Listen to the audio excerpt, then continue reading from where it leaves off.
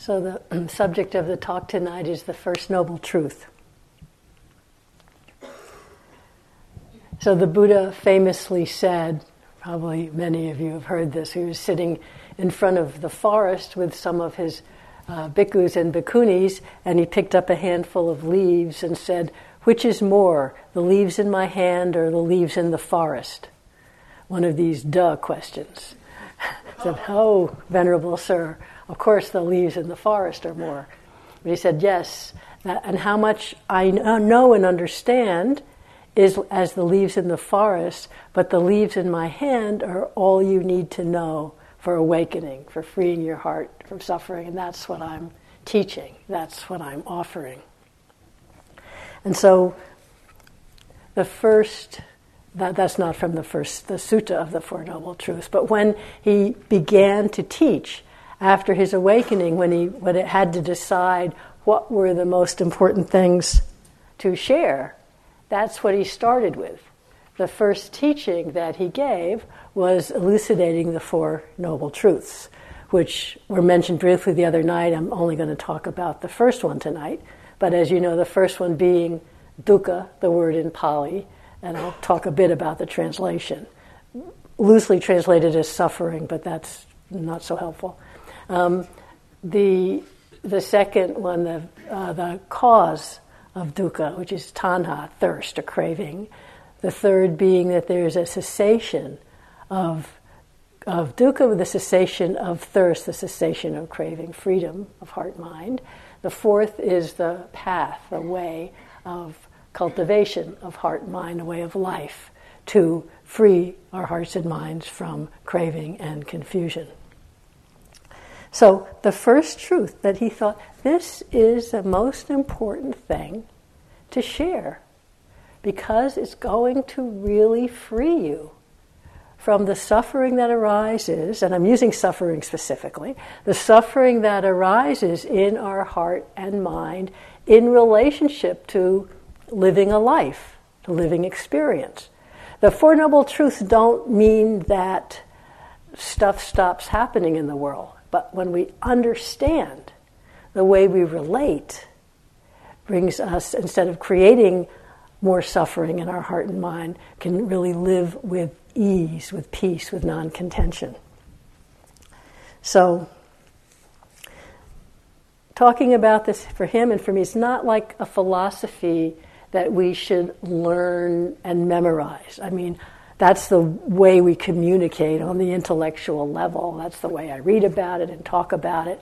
But when the Buddha talks about these truths, each of the four truths has an action that he says must accompany it to really work it, you could say. The action that needs to be seen through with the First Noble Truth is to be understood. Now, this is the First Noble Truth of dukkha. The First Noble Truth is to be understood. And when you finish it, it has been understood. So understanding doesn't mean an intellectual, philosophical, able to parse it out and say it back. It's like a cellular, deeply knowing what he's talking about. Knowing it shifts our perception, our relationship, our whole interpretation of how we understand ourselves and life. And that's really the level of insight. It's transformative. And the intellectual level can get us looking. But the investigation, the inquiry, the steady mindfulness is a tool, a supportive condition that allows for this really shift of perception again and again. Oh, that's how it really is. One thing I love about the way awakenings describe and the way insights work, this freedom is not about creating a different state of mind or world and arriving there and living there on a cloud separate from this world. Sorry, no. It's this world as it is. It's that what keeps us in confusion is this inaccurate recognition of reality the way it already is. So our practice, awakening, doesn't change reality, but it allows us to understand, our hearts and minds to understand and live in harmony with reality rather than in this ongoing contentious relationship. The contentious relationship is always wanting something more, always trying to get rid of what's here. As Byron Katie says, when you fight with reality, you lose. So what we're really cultivating here is, it's really so elegant. One of the highest kind of insight knowledges the Buddha talks about is called Yatha Bhuta Jnana Dasana, which could be translated as things as they have come to be in this moment, recognizing knowledge and vision of things as they have come to be in this moment. So you might say, all this practice, all this hard practice, just so we can recognize what's already here. That's right. That's right. But that's also, to me, incredibly inspiring but confidence building. If it's already here the way it is, it's already true. It doesn't mean that you have to personally create something. In fact, your trying to personally create something is one of the main problems. And so our practice of moment to moment mindfulness, meeting this moment as it is, it doesn't seem very amazing when you're just meeting a sensation of unpleasantness in your big toe, right? You want something juicy. You'll get something juicy. You hang around here for 6 weeks, you'll get something plenty juicy. And so how can we bring awareness to that? So when the Buddha shared this first noble truth of dukkha, from the sense that the understanding of it frees us. As Tejaniya says, the understanding of dukkha is not the feeling tone of dukkha. Understanding dukkha isn't a miserable experience. It's freeing, it's uplifting, it's happiness producing. So that's just, I would just want to introduce that to really explore, to begin to just share. I'm just going to share some reflections about this because, of course, it's a huge topic. So just to read the Buddha's description of the first noble truth in his first sermon, setting the wheel of the Dhamma in motion. And then I'm going to talk about the translation. So this translation from Thanissaro Bhikkhu, he translates dukkha as stress. So that's one translation. Now this, monks, is the noble truth of stress. Birth is stressful, aging is stressful, death is stressful. So far no argument, right? Sorrow, lamentation, pain, distress, and despair are stressful. Or you could say dukkha. Say dukkha for all of that. Association with the unbeloved is dukkha. Separation from the loved is dukkha. Not getting what one wants is dukkha. In short, the 5 aggregates of clinging are dukkha. 5 aggregates of clinging we will talk about later, but that's 5 aspects of experience. It's one of the ways the Buddha parses out the experience of being a human being. Body and mental experience. They're dukkha. So if you're thinking at this point of the translation of dukkha as suffering, and that's how we normally hear it, no?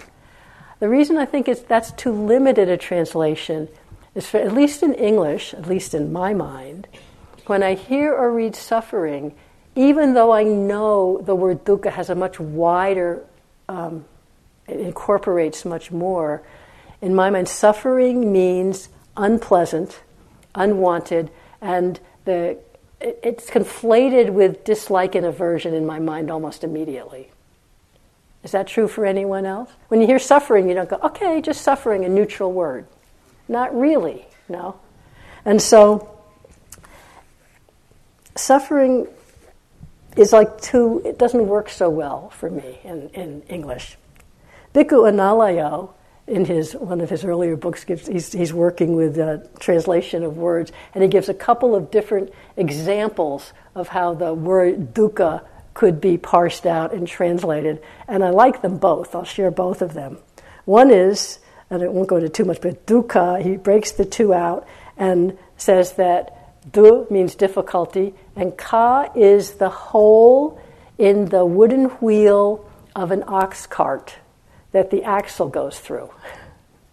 And so it goes through, and because the wheel is this round wooden kind of rough wheel with just this hole and this wooden pole that the axle goes through. And the whole experience then of how that cart moves is with friction, with difficulty. It's rough. It's not smooth sailing. And if you've ever ridden in such a cart, I will tell you, that's definitely true. You need a lot of padding, a lot of stuff to kind of hide the roughness. I like that. It's just the friction in life. The way Ruth Denison used to describe it is it's the little leak in the canoe, or there's always something. So we like to say, it's always something. So dukkha, the difficulty. Another way he describes, a different way of parsing it out, is just not standing in an easy way, standing with difficulty. Or as Bhikkhu Bodhi says, just the basic unsatisfactoriness running through our lives. It doesn't mean, and I'll get to that, everything is unpleasant. It's not that. It's looking at our life in a whole different way. So it's not about just looking at unpleasant. It's actually, as he said, inclusive of all aspects of our life. And what it's highlighting is, in the difficulty, the kind of the friction, it's the sense of the unreliability of all conditioned phenomena, of the unsatisfactory in the sense that if we're looking to or resting on or subtly holding to or placing our trust or faith in any particular moment of experience, to looking to it for more than that moment, it can't offer that. It's unreliable. It's unsatisfying. When we're looking to it, when we're not recognizing it accurately, this is now me now, not the Buddha. When we really see that unreliability, when the clinging lets go, and we say, well, this is how things are. It's just how things are. In that way, you can say it's dukkha, not in the sense of suffering, but just in the sense of this is how they are. Nothing stays the same for a fraction of an instant. Nothing's reliable in the way of somewhere to land or make a meaning. But that's how it is. So that's really, I think, a little bit more of a sense of dukkha, much more inclusive.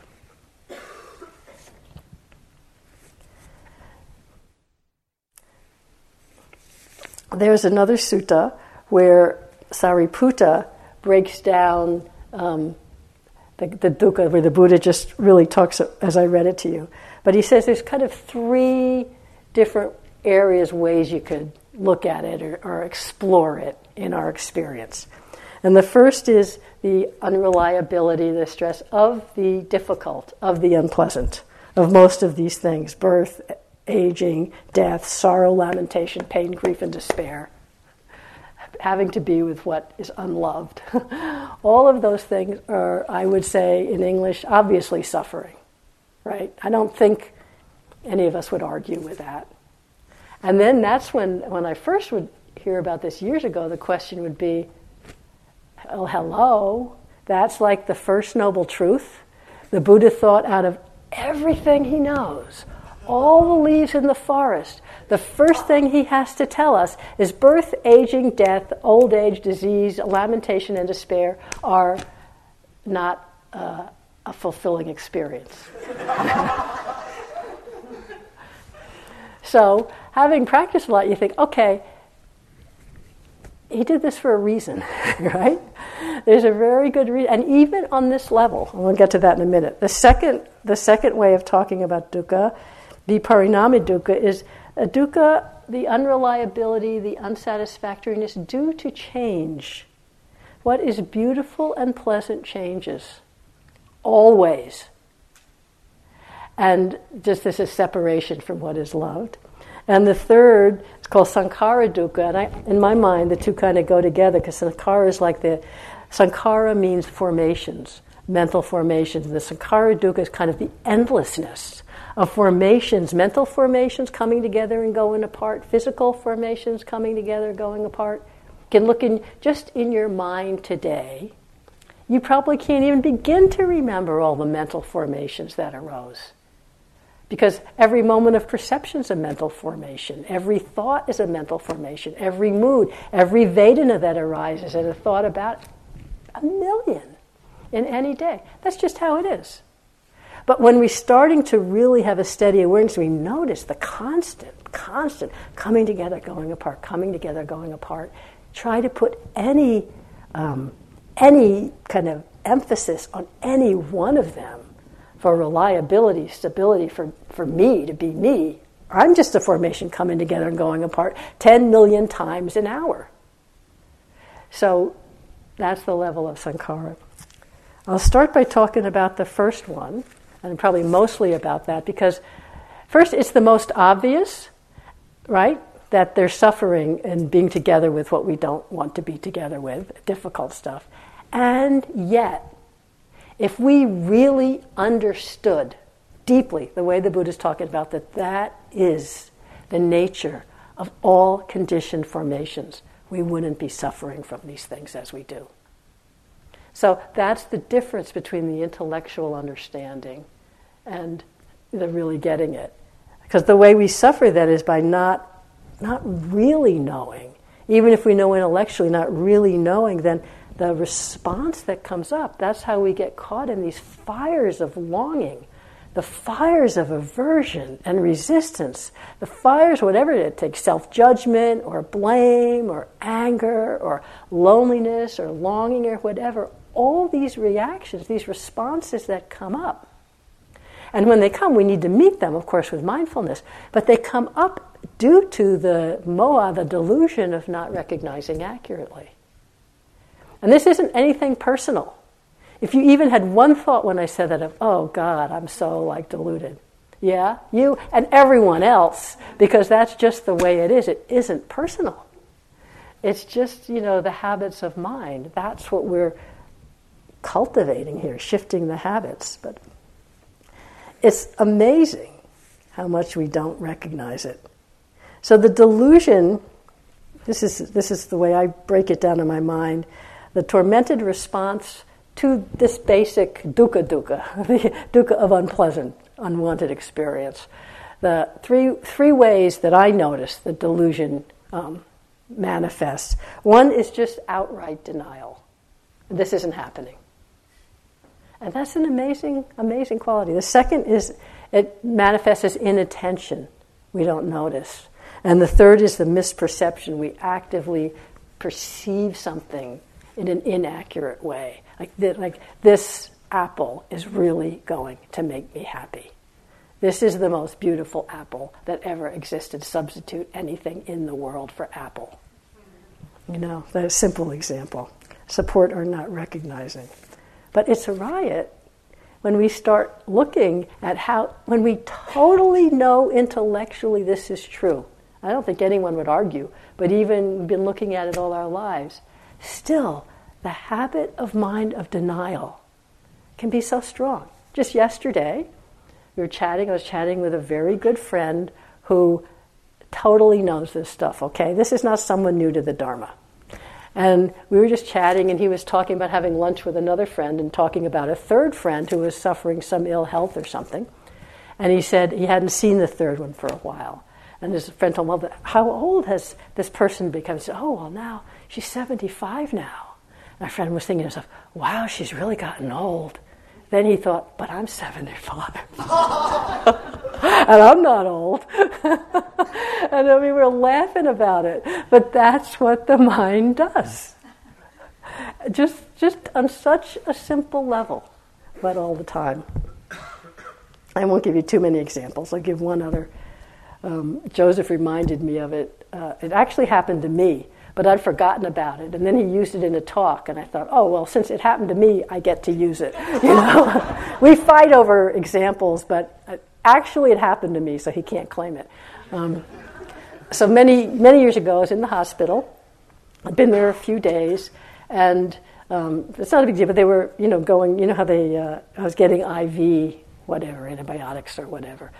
And since I'd been there a few days, it was getting harder for the nurses to get the IV in, And this particular morning, the nurse couldn't do it. You can try, can't do it. It's not a pleasant experience. And so the nurse went out and said, well, I can't do it. And she went out and just grabbed the first doctor who was walking by. No offense to any doctors here, but the nurses are the ones who do that all day, not the doctors. And I was, I was a little out of it, but I'm thinking, great, yeah. So the doctor came, and he had a bit of a trouble. He finally got it in, but it was, a few times. I wasn't complaining, but I think a couple little tears. And he goes, well, what's the matter with you? This doesn't hurt. And he went away. Now, I don't actually have a problem with that because its actions were coming out of trying to help me. And it's so hard for us to be with unpleasant, with pain. This is why it seems like sometimes on retreat we're just going on about open to the hindrances, feel the unpleasant sensation. You might think, why the heck can't they talk about something a little more cheery? Which we will, but there's a reason. It's so hard for us to be with unpleasant, with pain. And I imagine, I never saw that guy again, but I imagine for him, he's trying to help. He knows he's not doing a great job, and he knows it's hurting me, but it has to be done, and he's trying to help. And it's just too painful to let it in, This is where our practice of being with our own experience opens us to empathy and compassion. But that's like an outright denial. What do you mean this doesn't hurt? On all kinds of levels. I've known perfectly rational people who are having some kind of physical thing going on, and they refuse to go to the doctor because they're afraid of getting a diagnosis. Have you met anyone like that? As if it's not happening if you don't have the diagnosis. It's like whatever's going on is still going on, and people don't want to go and get the diagnosis, afraid, just this denial. If I pretend it's not happening, it's not happening. And somehow, it's amazing how we can pretend so well as if we really think it's not happening. Have you ever noticed, and then later on? I've noticed like when in a relationship in the beginning and then it breaks up after some years, and in the breakup, it's like all the stuff that's leading to the breakup, I knew it in the first week, This pattern of him, this pattern of me, and I knew it in the first week. No, it's not happening. It's not happening. It'll all be okay. And it might be. You might work it out, but it's like, wow, I just really didn't let myself look at that. It's an amazing power of mind, this denial of the difficult. And it, of course, leads into amazing stuff in society. I just want to read this. I read a few years ago a book by Adam Hochschild, who's written a lot of kind of current historical books. And this was in the early 1990s. He went to Russia right after the breakup of the Soviet Union, and he was interviewing and talking to people who'd been in the Stalinist gulags, who'd been arrested or guards or whatever, because it was just, people were just beginning to be able to talk about it. In all the years, under the Soviet Union, it was never spoken about at all. So this whole book, called Unquiet Ghosts, he's going around talking to all different people. But towards the end, I realized for me, in a way, what I got out of the book, besides a lot of really unhappy stories, was that power of denial. And this is just something I just want to read from him toward the end of it.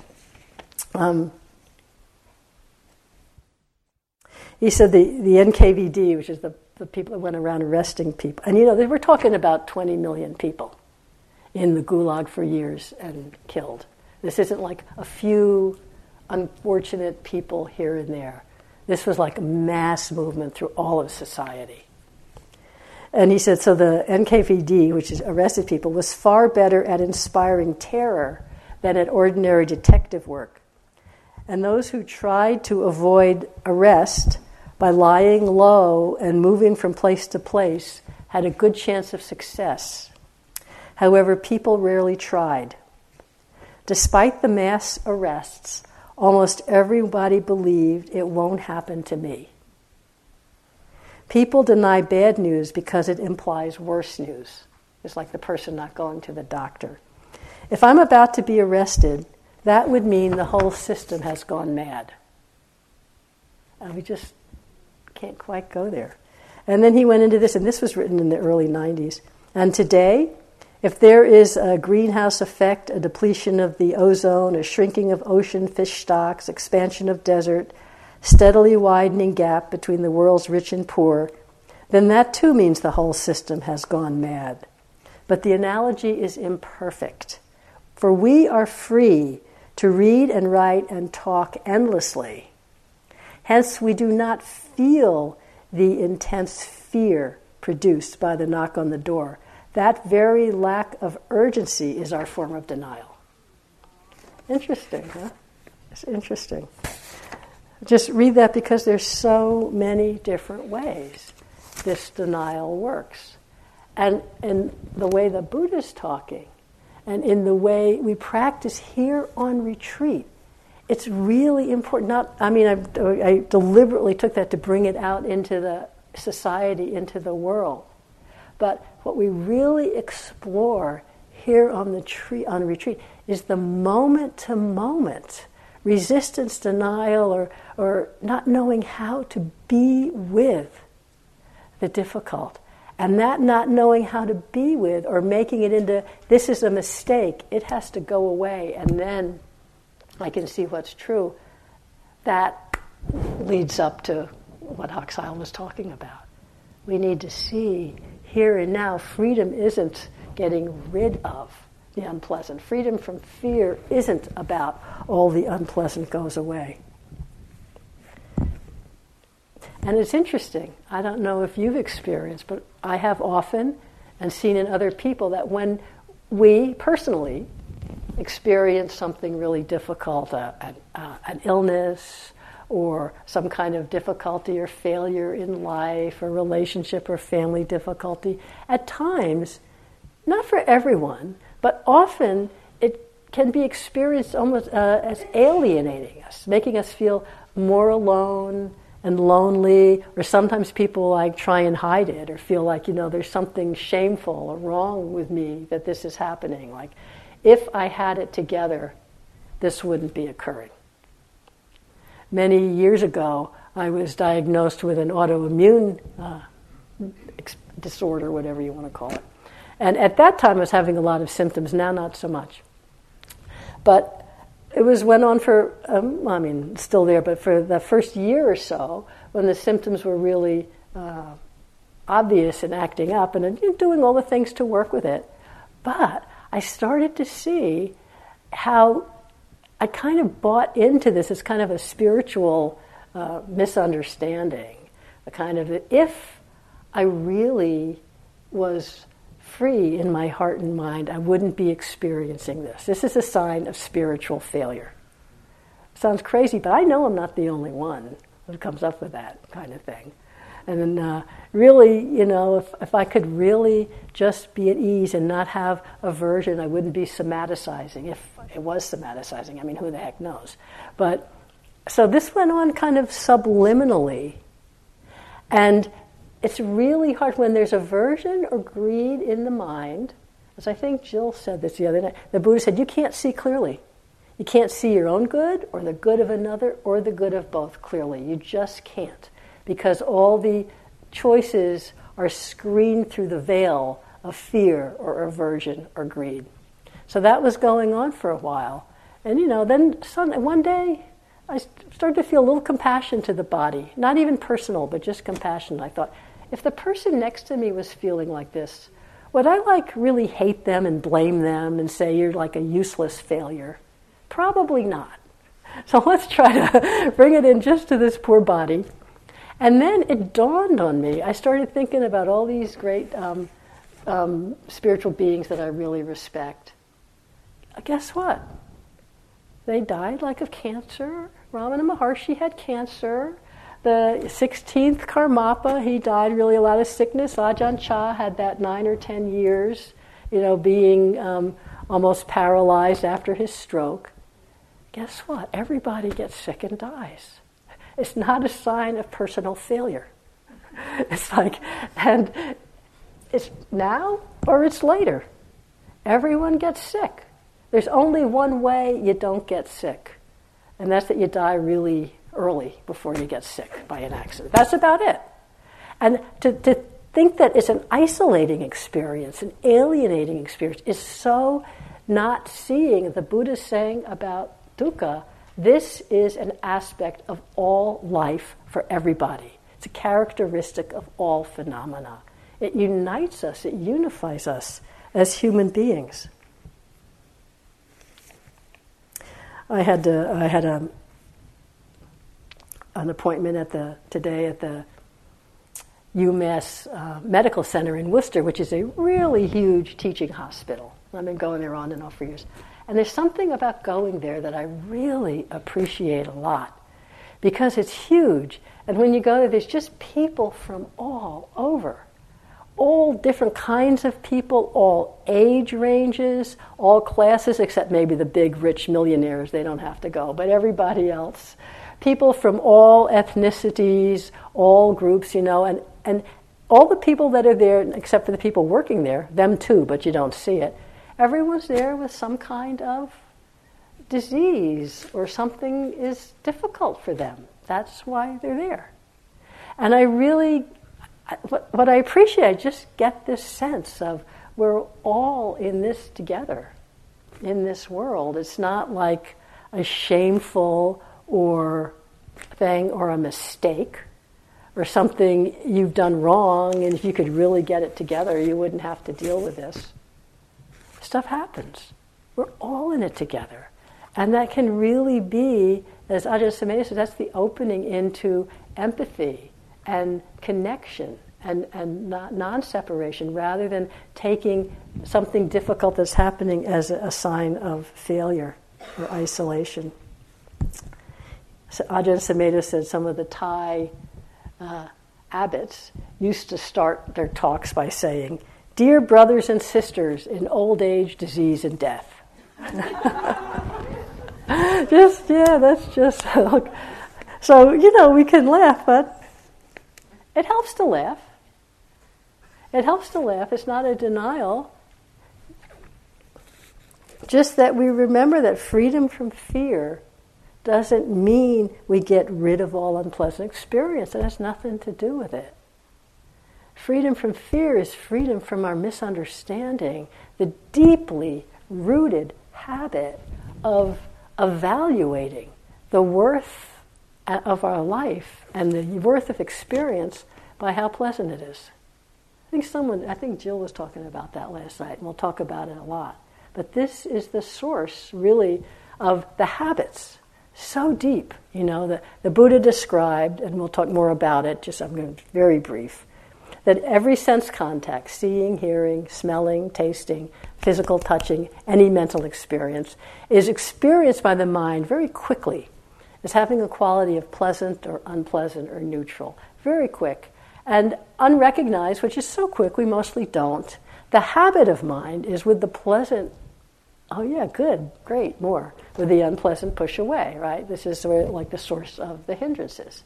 With the neutral, neutral? Is there neutral? Let me get on the phone. Let me check the email.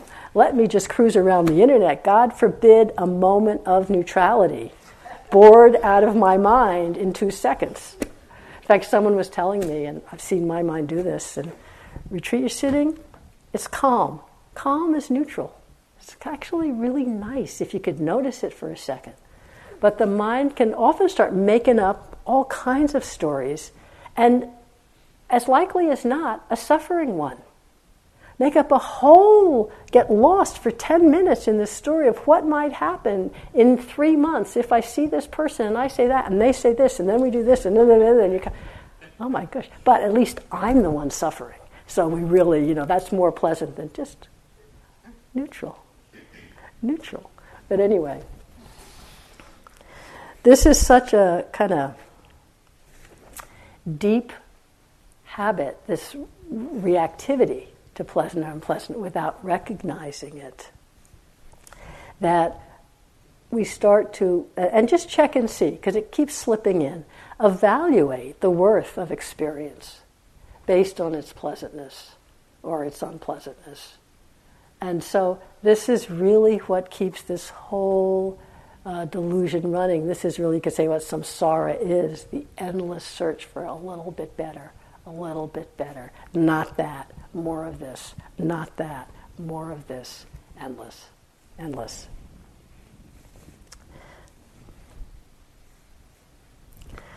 Let's take us into the second aspect of dukkha, of change. There's one place where the Buddha said, talking to Sariputta, all Vedana is the word for feeling tone, pleasant, unpleasant, neutral. So that's arising with every moment of sense experience, right? He's saying all Vedana is included within dukkha. And this, I think, is really important to see, to expand our understanding so we don't kind of keep falling back into it's just the difficult. It's just the unpleasant. So that we can see it really is all aspects are unreliable. All Vedana is included within dukkha. Why? Because of the unreliability, because of the constant change, because there's nothing to hold to. Separation from what is loved. I want to say a bit again, it's been said before, but again, this does not mean we don't appreciate the pleasant at all. Recognizing pleasant is just what it is. It's pleasant. It's beautiful. In fact, the Buddha has a sutta where he talks about before he was awakened. He said, I like this a lot. It occurred to me to explore what is the gratification in the world? What is the danger in the world? What is the escape from the world? And he saw there is pleasure and whatever pleasure and joy there is in the world. This is the gratification. So he's not saying there's not pleasure and joy or that there shouldn't be pleasure and joy. There's a lot of really pleasant experience. But then he said that the world, or each moment of experience, what he means by the world is the 6 sense contacts over and over and over. That's what he means by the world. That the world is impermanent, unreliable, and subject to change. This is the danger in the world. And the abandoning of the desire and lust for the pleasant experience is the escape. And I think that's important to see. He's not saying the abandoning of all pleasant experience. He's saying the abandoning of the desire and lust. He's very, very practical. And I think it's really important to see that, to let it in. Because sometimes on retreats it can happen, part of the reason we don't see this isn't so much, it's denial, but it's also the inattention. We notice what's pleasant and beautiful, and then we don't notice, all the moments that not, the constant shifting, pleasant, unpleasant, neutral. This is going on every moment. Through inattention, we may not notice, we just kind of fixate on the pleasant. It goes away, we're sad, but we don't really see that's the way of all things, and then fixate on the next pleasant. But the Buddha said, dukkha, experiencing dukkha, either ripens as confusion, ripens as bewilderment, or it ripens as search. I love that. So when you notice the beautiful sunset out there, the Buddha's not saying, dukkha, that sunset's dukkha. It is dukkha. Because everything and phenomenal experience is dukkha. But dukkha doesn't mean bad or something to go, it's dukkha, the heck with it. He's not saying that. It's beautiful. And then it goes, right? Probably all you guys lined up there watching the sunset, you didn't beat your breast and lament and moan when the sun went down. I really hope, but I don't know. Did you, because you understood that. So something like that, there doesn't tend to be the clinging. So get a sense of what it feels like to be quite present with the pleasant, with the beautiful, without clinging to it. The Buddha said, what is beautiful in the world remains so, but the wise one no longer strives after it, or the wise abandon the desire for it. Now, a lot of us actually don't want to abandon the desire for it, because it's still so deeply ingrained that that's the direction of happiness. And we can't talk ourselves out of it intellectually. So why on retreat? One of the reasons retreats can seem so difficult, one of the reasons that it's not always difficult. There's plenty of beautiful stuff happens too. But because we're cultivating this steady moment-to-moment mindfulness, and as we're moving and opening the instructions, it's this simple mindful awareness meeting whatever's naturally occurring. The more steady the mindfulness gets through all the activities of the day, there's no way in the world with steady mindfulness that you won't notice more kind of the unreliability, the unsatisfactory nature of existence at times. Unless you already know that so deeply, because we're so good at denial and inattention that we just don't notice it. The steady awareness, this is the condition, the supportive condition for wisdom to arise. The wisdom that sees, oh yeah, it's all like that sunset. All the beautiful stuff's like, it's beautiful and it's gone. And that knowing that allows for the real openness and presence and freedom of heart-mind. The beautiful is still beautiful, but the wise one no longer strives after it. And the difficult is the difficult, and the wise one no longer has to push it away or run away. It's not happiness, ease, peace is not dependent on the presence or absence of pleasant or unpleasant. So this is really what we're here to discover. And so there's going to be plenty of times that it's hard. The habit of reactivity to the unpleasant, fear, aversion, all the hindrance, all the aspects of dosa is the word in Pali for all those aspects of aversion, one of the three unwholesome roots, or the lobha, the greed, the clinging, the desiring for the pleasant.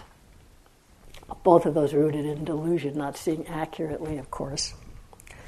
The habit is so strong, and the Buddha talks about it, is the habit of the unawakened person, that the only escape an unawakened person knows from unpleasant feeling is to lust after pleasant sense experience. That's so sad. So we have something unpleasant, the only thing we know to do is go, here, what can you do? You can go have a cup of tea, you can go off into a pleasant fantasy, you can go sleep. As I think Munindraji said, sleep, the poor man's nibbana.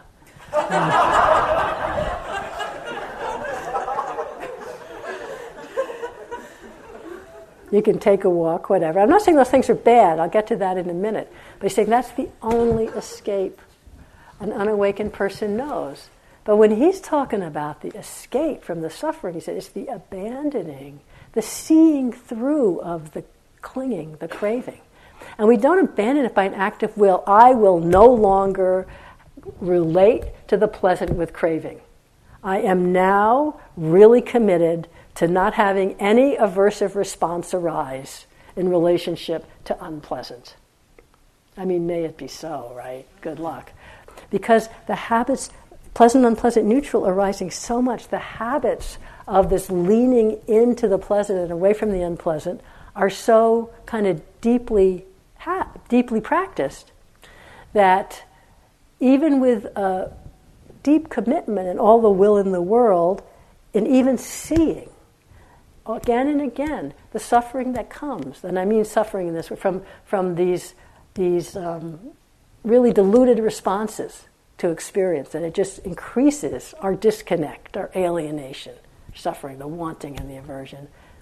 But the habits are so deep we can't just stop them.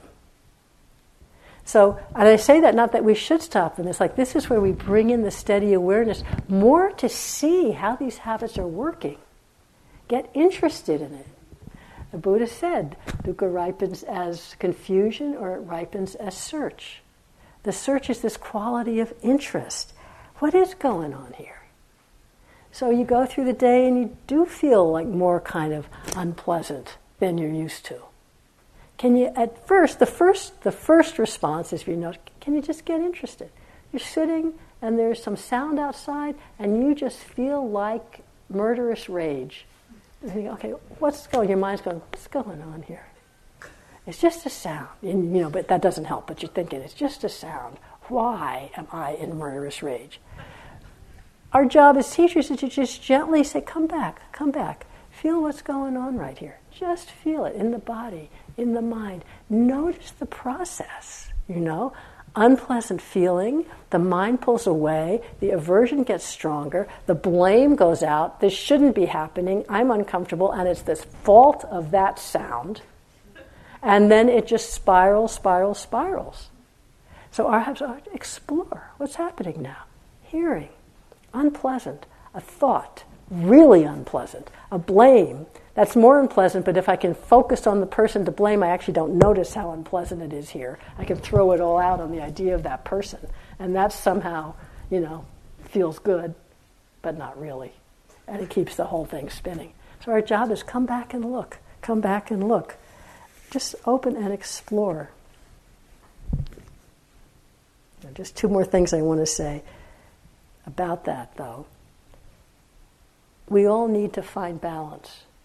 For most of us, I would say, on a long retreat and in life, there's times when even with a lot of mindfulness and there's wisdom and you're seeing what's going on, but the you could say the dukkha lens, the unreliability lens, or the unpleasantness lens, from having been in denial and ignored in attention, it starts to really show up. I mean, sometimes you start seeing, maybe people start noticing wanting, and then they'll come in and say, oh my God, every moment of the day is wanting. Have you had that where it's kind of highlighted, it's exaggerated? Every moment of the day isn't wanting. Every moment of the day there's nothing that's every moment of the day. But it gets highlighted.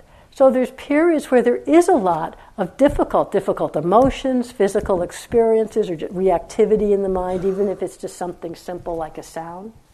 And even with mindfulness, and mindfulness of the aversion, the whole thing just seems to be getting more and more and more. And sometimes it just feels, it can feel like too much and then pass, that's normal, but there's something, we call it in our lingo, like a dukkha time, where it's just so much, it's just so heavy, and sometimes it can be a little amusing. It can. We used to have something we called the dukkha club. We would talk about it, and go, oh yeah, that's really nice, it's just going to pass. That's a lovely sunset, it's just going to sink. It might be the last one, it's going to rain for a week, whatever you expect to happen, can't trust it. We would do that joking around. That can help lighten it up.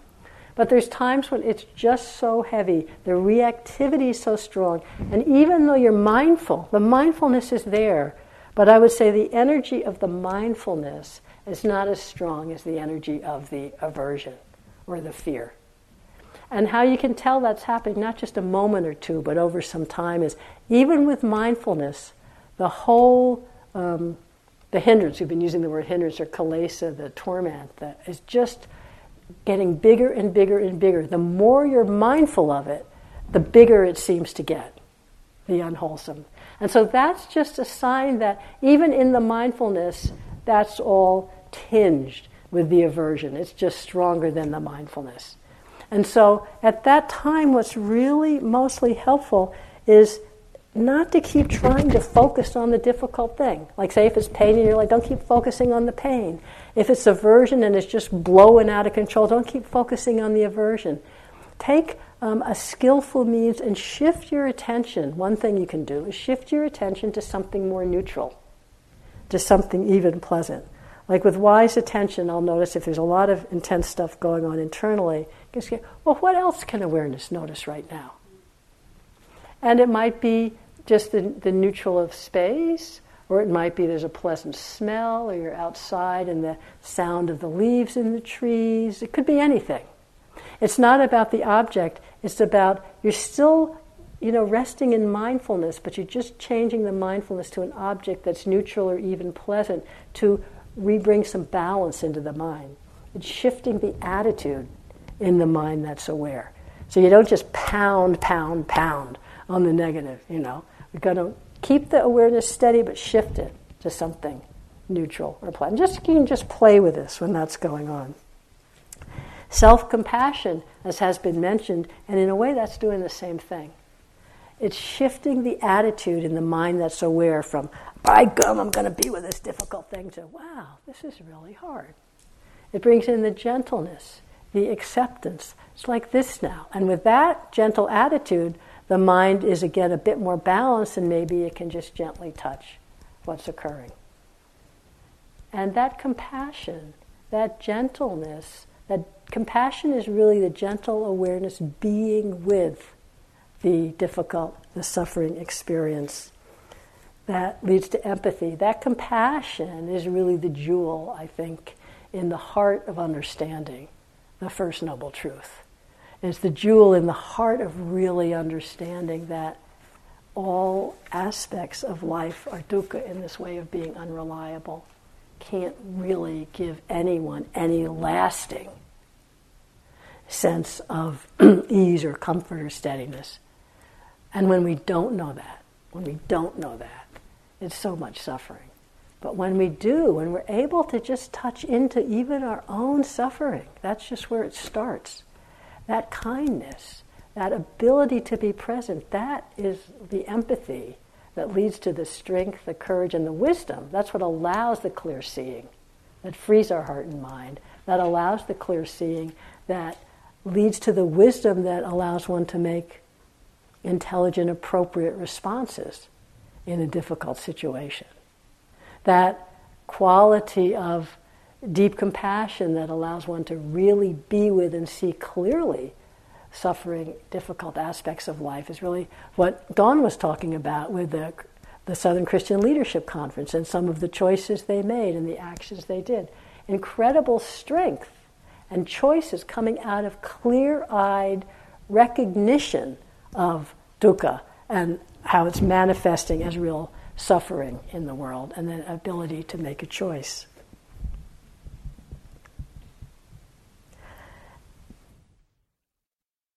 The power of being able to be present with the unpleasant, with the beautiful going away, with the unreliability, the shifting sands of life, to be really present, open-hearted, awake, not clinging, but so finely attuned to the movements of life. This power of being present gives such the compassion gives such a sense, I find, to me personally, people who have that capacity of not to shrink away from the difficulty, not to become embittered, but to really respond. I mean, to me, those are the most inspiring beings in the world, and they inspire us, they inspire me to continue to explore our own little corner of how dukkha is showing up. We each have a different little way it shows up. It's the same truth for all of us. Don't think, oh, they're really suffering, mine doesn't count. That's denial. Whatever's happening is a reflection of the truth of how things are in showing up in this mind and body. And if it's like, just a bad pain in your toe, or the deepest grief you've ever experienced in this moment, when the heart mind, when mindfulness, awareness can just be with, it's like this now. Not good, not bad, it's like this now. That courage can really, it changes our life, and it can inspire and change the world.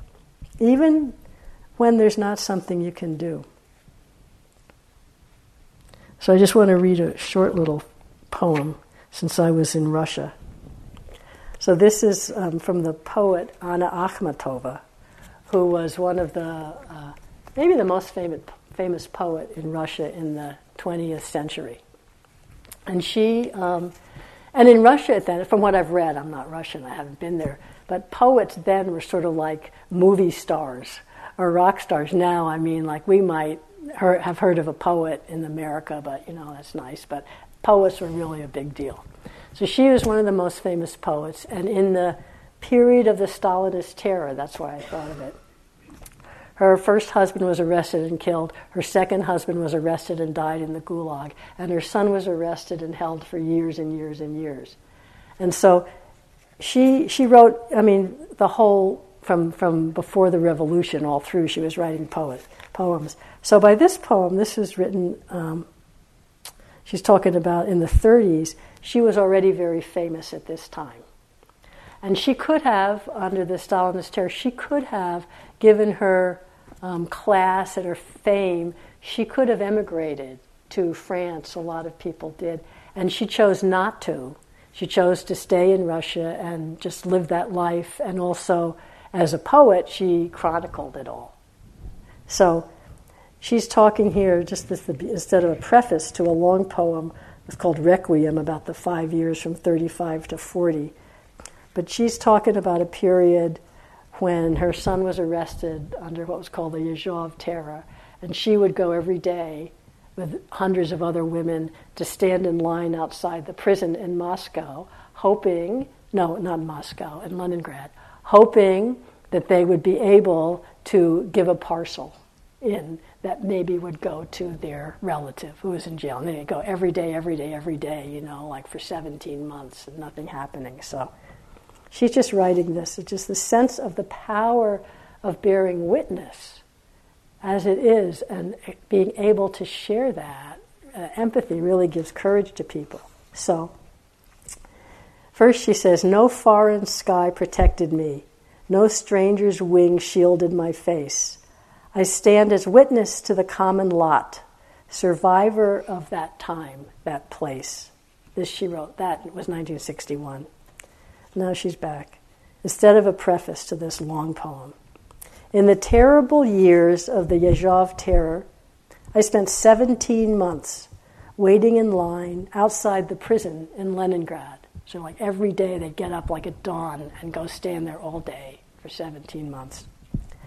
One day somebody in the crowd called me by name. And so remember, she's really famous, but no one would have known her name until someone called her by name. Standing behind me was a woman with lips blue from the cold, who had, of course, never heard me called by name before. Now she started out of her torpor, the torpor common to all of us, and she asked me in a whisper, everyone whispered there, "Can you describe this?" And I said, "I can." Then something like a smile passed fleetingly over what had once been her face. Just the power of bearing witness with compassion and truth. So in our little way, that's what we're learning, moment by moment. So thank you for your kind attention. Let's just sit quietly.